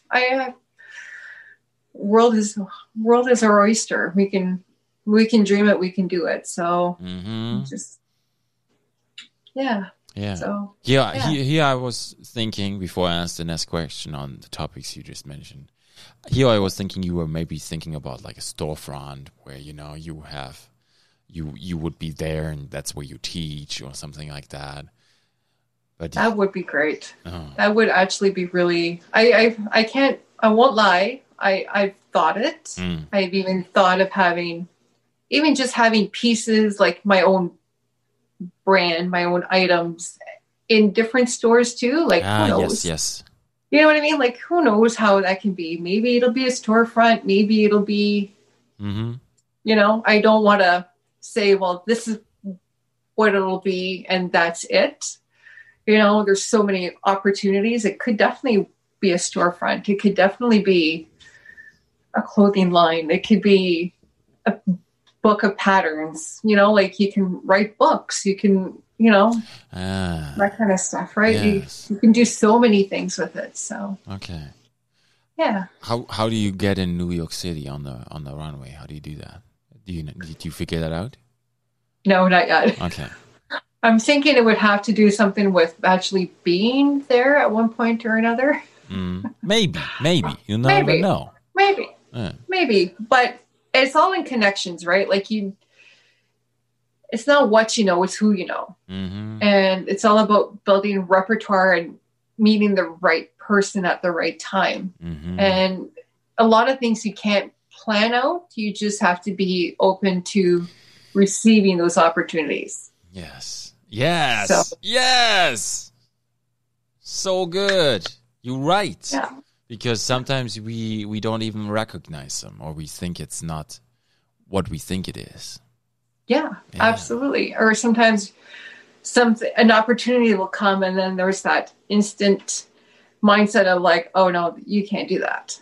Or I don't know how to do that. Or you're not good enough or whatever, right? It's all these little things that could happen. And sometimes we self-sabotage yourself or we don't recognize it. You just have to believe in anything is possible and that anything at the drop of a hat can change your life in an instant for the good or the bad. It's true. Let's be optimistic and say anything can change at the drop of a hat. Yes. So you just got to you have to believe that that you're worthy of receiving it. You only get what you believe you deserve, right? So if you believe you deserve greatness, then greatness will come to you. Yes. Kind of thing. Yes. Yes. Do you meditate at all? This sounds like... I do. I swear by it. Good. I like that. I'm a big meditator. I meditate first thing in the morning when I feed the cats, obviously. But I will go and meditate, even if it's just 5 minutes. Usually more. I'm usually about 15, 20 minutes in the morning. I'll do some yoga just to move some energy around. Yes. Journal, if there's anything. Wow. I have a collection of journals for all different little topics. So whether it's even if it's just a prompt of like you wake up and you feel like crap, you know, you have a headache or you had a bad dream or whatever, just write it out. I believe in writing it out, getting it off your chest, off your mind, because otherwise it's just going to sit in you and stir and ferment and just build and build and build. So get it out there and then you can go on with your day. Yeah. And then every night before bed, I'll meditate, even if it's just 5 minutes, just like absorb what happened, just because if you make peace with your day before you go to bed, then every day is a new day when you wake up. It's true. So, and if you don't make peace with it, it's just going to snowball and carry and carry and carry. Well, for me anyways, like I'm not a psychologist or anything, but through the pandemic, I've been able to quit smoking. Like I've been craving cigarettes, like it's going out of style. I quit, I would say about 10 years ago. I picked up casual smoking last year. Yes. Going through a divorce, that kind of like, that would do it, right? For sure. And then, but like I quit drinking alcohol altogether. So I don't drink. I don't drink coffee. I quit coffee. I quit all types of stimulants like social media. And I switched all of those with meditation. So anytime I'd be like, oh, I'm having a bad day, I need a drink, I'll be like, no, I'm going to go sit down, quiet it down for 5 minutes, ground myself, and then I'll come back. Yes. And if I'm still not okay, then I'm going to go park my butt back down and write it out. You know, like get it out, name the feeling, what you're feeling. Like, are you overwhelmed? Are you stressed? Are you mad? Why are you mad? Why are you? And then once you get to that root, then you don't have the urge to numb that feeling with alcohol or whatever, right? Whatever the vice is, shopping, food. I used to be 300 pounds almost. I was 278 pounds at my heaviest. Okay. And food was my non-judgmental friend. Yes. Like, oh, you have a bad day. Let's go have a cookie, you know? Let's celebrate. Let's go eat a pizza. Like, yes, you know, eat your feelings away and stuff. So meditation is the reason why I don't have to drink. I don't need the coffee most days. I'll drink coffee here and there, but it's not I can't function without it kind of thing. Yes. Yeah. Yeah. Wow. Yeah. You figured stuff out then. Whew. Well, what else are you going to do in a pandemic? Watch some Netflix, maybe? Yeah. Yeah, no, yeah. But you know what? And I'm trying to teach my little one, you know, in the middle of the day when it's like, where's my coffee? My morning was homeschooling was a complete gong show. You know, like I'm stressed out because all the work I wanted to do was not done. Yeah, I can't get there. And just like, and I'm like, and I'll tell her, mommy needs a timeout. You are more than willing to come do a timeout with me, but it's going to be quiet. Okay. You can stand there and watch me. I don't care, but mommy's going for a timeout. And I'll just sit there and do some breath work. You can do some tapping and just... And then and sometimes it doesn't even take 5 minutes. Sometimes it just takes 2 minutes doing some good breath work and then just being, okay, we're good. Like, let's knock her out of the park and then it's fine. Yeah. And sometimes an hour later, I'll be like, mom's going to go, you know, yes. But that makes sense. And that's really good. You don't have to elaborate on what you do when you meditate, but do you sit a certain way or do you lay, or is there a certain position you prefer? It will be definitely how I feel. Sometimes I just need to sit and breathe. You know, sometimes I just need to sit there. And sometimes, mostly before my surgery, I would be in so much pain, like physical pain, that sitting would hurt. I wouldn't be able to, like, to sit on the floor was absolutely not even a possibility. So a lot of it was sitting. I'll be honest, I am a huge sleeper. So if I lay down and meditate, I'm napping. And if I'm napping, it'll be like 4 hours. Nice. Like, nice. If you're going to do something, do it right? I've fallen asleep in bars. What's a nap? I know. I can sleep anywhere. I can make it an Olympic sport, no problem. Wow. But So I cannot do meditating laying down because it'll just knock me out. It's one of the reasons I started crocheting, because I couldn't even stay awake to watch a show. It'd just be like out. But a lot of the times it's just to sit, and I can sit on the floor with my legs crossed. Okay. I broke my foot, my ankle, my leg teaching Zumba one day. Oh. And it had to be broken a couple times to try to, and it just doesn't have the same flexibility. So for me to be able to cross my legs and put my ankles up, for me, that's just not something I'm physically able to do. Yes. But sometimes and if I'm feeling really slouchy, like I find to have a good meditation, you need to sit up straight. And sometimes I don't have the energy, or I'm just so depleted. I'm just so worn down. Your body just, it does wear down. So I'll sit up against the wall. I'll stick my legs out and be a nice, like perpendicular, like 90-degree angle. And that'll work too. Sometimes even the cold wall on your back is enough to jolt you, like if you're tired or just need a boost, that cold on your back, it's like, oh, okay. That's a good one. Yeah. That's something I learned that one through experience. I didn't read that one, but it helps. It's sometimes if I'm getting that middle of the afternoon slump, 2-3 o'clock hits and I'm like,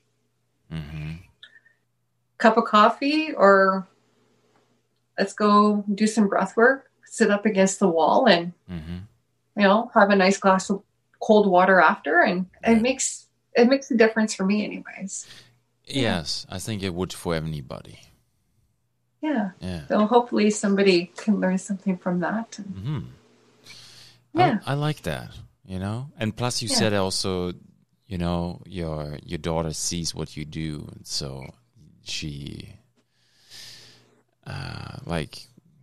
for me, sometimes I have weights in the basement, so I'll just like, we have lighter weights, and he just does some kind of weird movement too with it. Oh yeah, they love that. Yeah, he's part of it then, and he's probably like, oh, I'm strong like daddy, like he tells me his muscles are so big right now.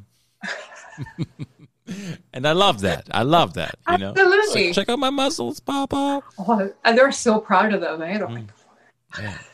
They grow. But it's true. They see everything we do, right? And we have to watch that, because that's the future generation. That's so cute that he sees you work out, right? Yeah, and it's like, then he knows maybe it's not a priority, but it's important. It's like, it's also routine. It helps to create something. I think it's really good. Yeah. Absolutely, for sure. It's a form of self-care. It's a way of showing your body that you love it and you respect it. It's good for your immune system. There's so many advantages that kids need to see that, because there's so much video games and Netflix and, there's so much Netflix and chill that pretty soon we'll just be chilling forever and kind of thing. But it's important for them to see how we take care of ourselves, because that's how they're going to take care of themselves. Yes. Yeah. You wonder about that sometimes, right? You become who your parents were in a way. Yeah, definitely. Definitely. Okay. And you can hear when kids play with each other, right? When they play whatever with their toys or role playing amongst themselves, you can hear yourself and the stuff that comes out of their mouth, and you're like, Especially with Barbies and all that stuff. I was like, did I say that? Yes. Yeah. And it definitely seems, I think there's a good change in that, in a way where we become more aware as parents that certain things change, and then they are not anymore as acceptable as we were when we grew up. It's like, it's changing really quick. It is. I find it almost not difficult, but it makes us aware of, sometimes it's like, should I say that? Is that a good thing? Is this going to send my child to therapy forever? Like, are they going to come out like, I find I second guess myself all day, every day. Like, if I say this, how do I discipline properly? Like, do I discipline? Am I over disciplining? Am I like, and I'm not sure if I'm the only one who feels like that, but I feel very, I don't know. Yeah. It's hard. It is not easy. No, definitely. Yeah. But it's still beautiful. rewarding. It is beautiful. Absolutely. It's the most beautiful thing. Parenting? Yeah, definitely. What's your favorite part of parenting? The little things, Yeah. Yeah. It's like not even like just like trying to like remembering a memory when it happens. I have things sometimes they go through my mind. Caspar starts walking now. He's a year and a bit. And I have him on my hand and we walk down the island, the living room or something. And I picture this in my mind and I want to remember this. Yeah. Or he wakes up in the middle of the night and I get him, I have him in my arms, I hold him and he has his eyes closed and suddenly he smiles. And then the smile goes away, right? That stuff. Oh yeah. That's what pulls on your heartstrings, eh? And you're like, I'm like, I'm gonna remember this when you're having a fit. You always remember this. It's like I know. Yeah. And I think with the second child I'm able to appreciate parenting differently in a better way. Yeah. Where I feel more confident probably, I feel more secure. With the first one everything was still very new. Oh yeah. So it's like it was totally different. Oh, definitely. Oh, yeah. Second babies are always they're like you said, you're less scared of messing up and you get to enjoy it more. And you sometimes know that it's a phase or how fast this phase will last or how quick this phase will change and how fast I'll grow something, right? So when they do something, when you can hold them in your arms, right? You know that I'm not going to be able to do this forever. So I got to suck it up and make up. Yes. Make the most of it, right? Yes. Yeah. Because it doesn't really matter. You'll be in bed by 5-10 minutes later and then that's okay. Yeah. Because at that moment, they just want you. Yes. Yeah. And it's that secure, that's what creates that secure bond for them to be healthy adults later on, right? So, yeah. It's cute when they do that. I know. It's like the best. Yeah. Did you apply at the Craft Revival Spring stuff then? I did. Yes, I did. I love Craft Revival. Like, it'll always hold a special place in my heart because that's what made me go from I don't want to be here to I'm here. Like, this is starting to feel like home kind of thing, right? And I liked it even more at Christmas because it was virtual. So I was able to shop at the same time and I wasn't feeling like I was missing out on anything, right? Yes. Yeah. That was nice. That was such an awesome bonus of it. As much as the whole situation wasn't ideal, it was nice. That was like icing on the cake. I miss in person. I miss it in person as well, though. Like, as much as crowds kind of freak me out, I definitely miss the interacting with people, like, big time. Yeah, about that. You enjoy now. Does that mean you enjoy the like engagement with people? Right? You do that. You obviously, Yeah. Okay. Yeah. Because, you know, you, not to put you on the spot, but, you know, No. you, some people have it easier, engage with other people, and some people don't, right? And I have a hard time. I definitely have a hard time with that. Really? But how? I cannot tell, you know?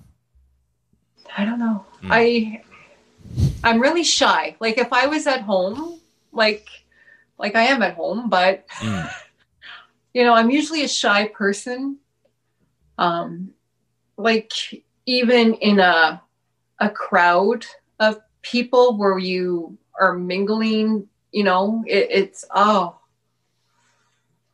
I have such a hard time with that. Really, really have a hard time with that. But I feel like at like Craft Revival, you have your booth and people come to you. I don't have to go to people. Okay. So that I think is if people want to talk to me, they're going to talk to me. I'm not forcing myself on anybody else. So that's probably where I have where that difference is made. But, and with the name, I love people watching. I love watching people. And then when you have, like when I have my booth and my table, whatever, there's a big happy hooker right in the front, right? Oh, yeah.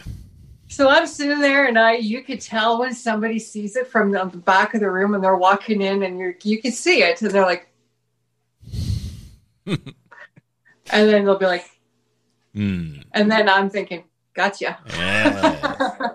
Yes. I got you, right? And then I have I get a little pleasure out of seeing people. They get flushed, they get red in the face, like, oh my gosh. And it's fun. Like to me, I'm sitting there going, like, but then like the last Craft Revival we got to do, there was people that would come in the morning and then a couple hours later they would come back and they'd say, I have a joke for you on my phone. Can I show you this meme? And they would come up and share these jokes and these hooker jokes. And, you know, like, that's awesome. Like, that's the kind of stuff you don't really get over the phone. Yes. You know, and it's hard to sometimes convey, you know, a sense of humor or it's so easy to misread a text. It's so easy to misread an email, a caption. Yes, a caption too. An email, anything, right? Like it's really, really hard. So when you're like, when I post something that I made, it's hard to not come off as snobby or know-it-all or whatever other word I've been called. And it's like, really not like that. You know, like if we were in a booth right now, you would totally see I'm not like that. But that's the downside of the times that we're living in, right? So it's one of those things I'm definitely looking forward to on the other side, I guess we'll call it. Okay. Yes. Yeah. That's a good explanation. Yeah. Now you brought up the name. I wanted to talk about that too. I didn't know when it was a good time, but I think the time is now. Now is the time, right? Yeah. Happy hooker. Is that 100% your own idea? No. When I was looking for a name, like when I started this whole crochet business, it was like completely on a whim. Like I didn't plan, okay, I'm going to have a business and I'm going to look for a name. It was like one nap afternoon while the baby was napping. I was like, I'm doing this. Pull the plug. Let's do it now. Okay.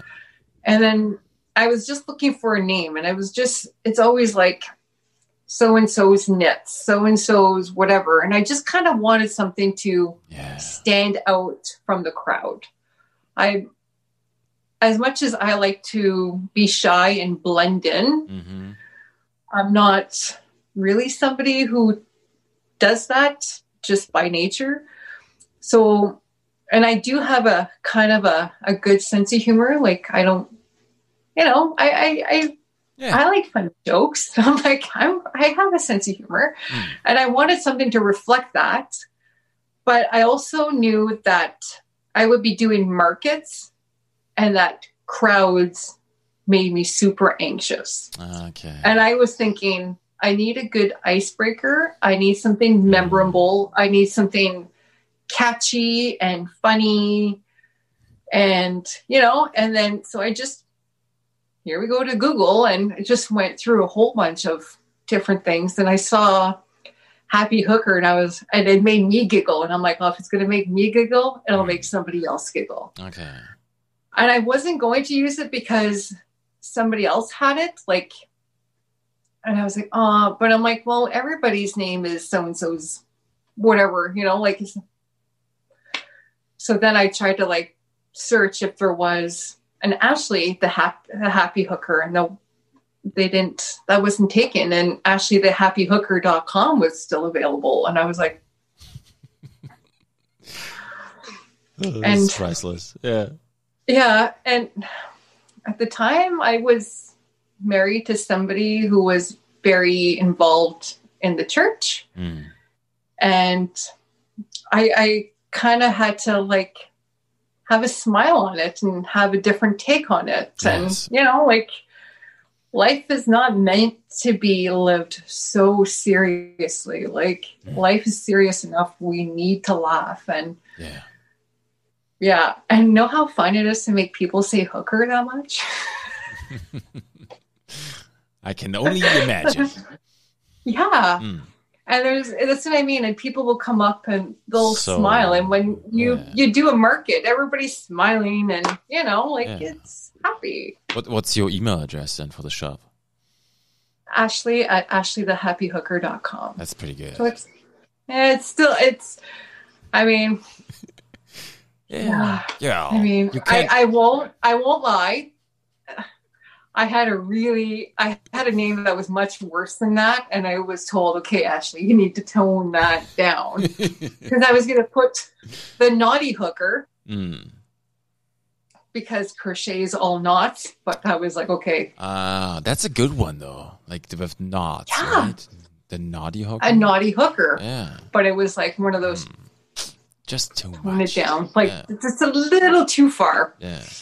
Yeah, you could make that your shop's name, and then you would just work there. So Yeah. I'd be like head hooker, Oh boy.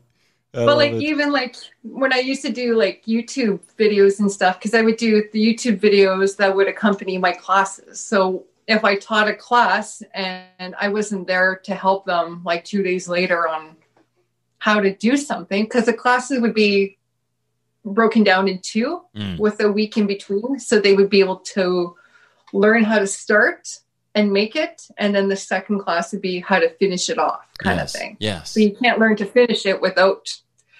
So I started making the YouTube videos that were accompanying my class. So that way they can go home and have that. So even there, I'd be like, hey, hookers, how often do you get to call people hooker? Yes. And then not be offended by it, right? So yes, because it's just a misconception. It's it's an official term in your trade. It is. Yeah. It is. Yeah. It's just our minds playing games. Yeah, it's good branding, that's for sure. And good identity. Yeah, well, thank you. And I think it's good that you utilize it in a good way where it helps people to talk about it. It is, yeah. It's if at the end of the day I just want to make people smile, make people happier, any way I can, Yeah. Okay. Yeah. Good. Well, I think I'm good. Are you good? Are you good? I'm good. Yeah. Right on. Good. Yeah. I truly enjoyed this today. I did too. Thank you for having me. Yes, of course. I feel like when the pandemic is all done, you got to come by the studio, and maybe we should do another episode. For sure. I would love to do that. Yeah. That'd be my pleasure. And then we can maybe, you bring something where I can actually see your work in person. Yeah, for sure. Because I'm fascinated by the idea that the sweater you're wearing, you made this yourself. That this is just one of it's the greatest.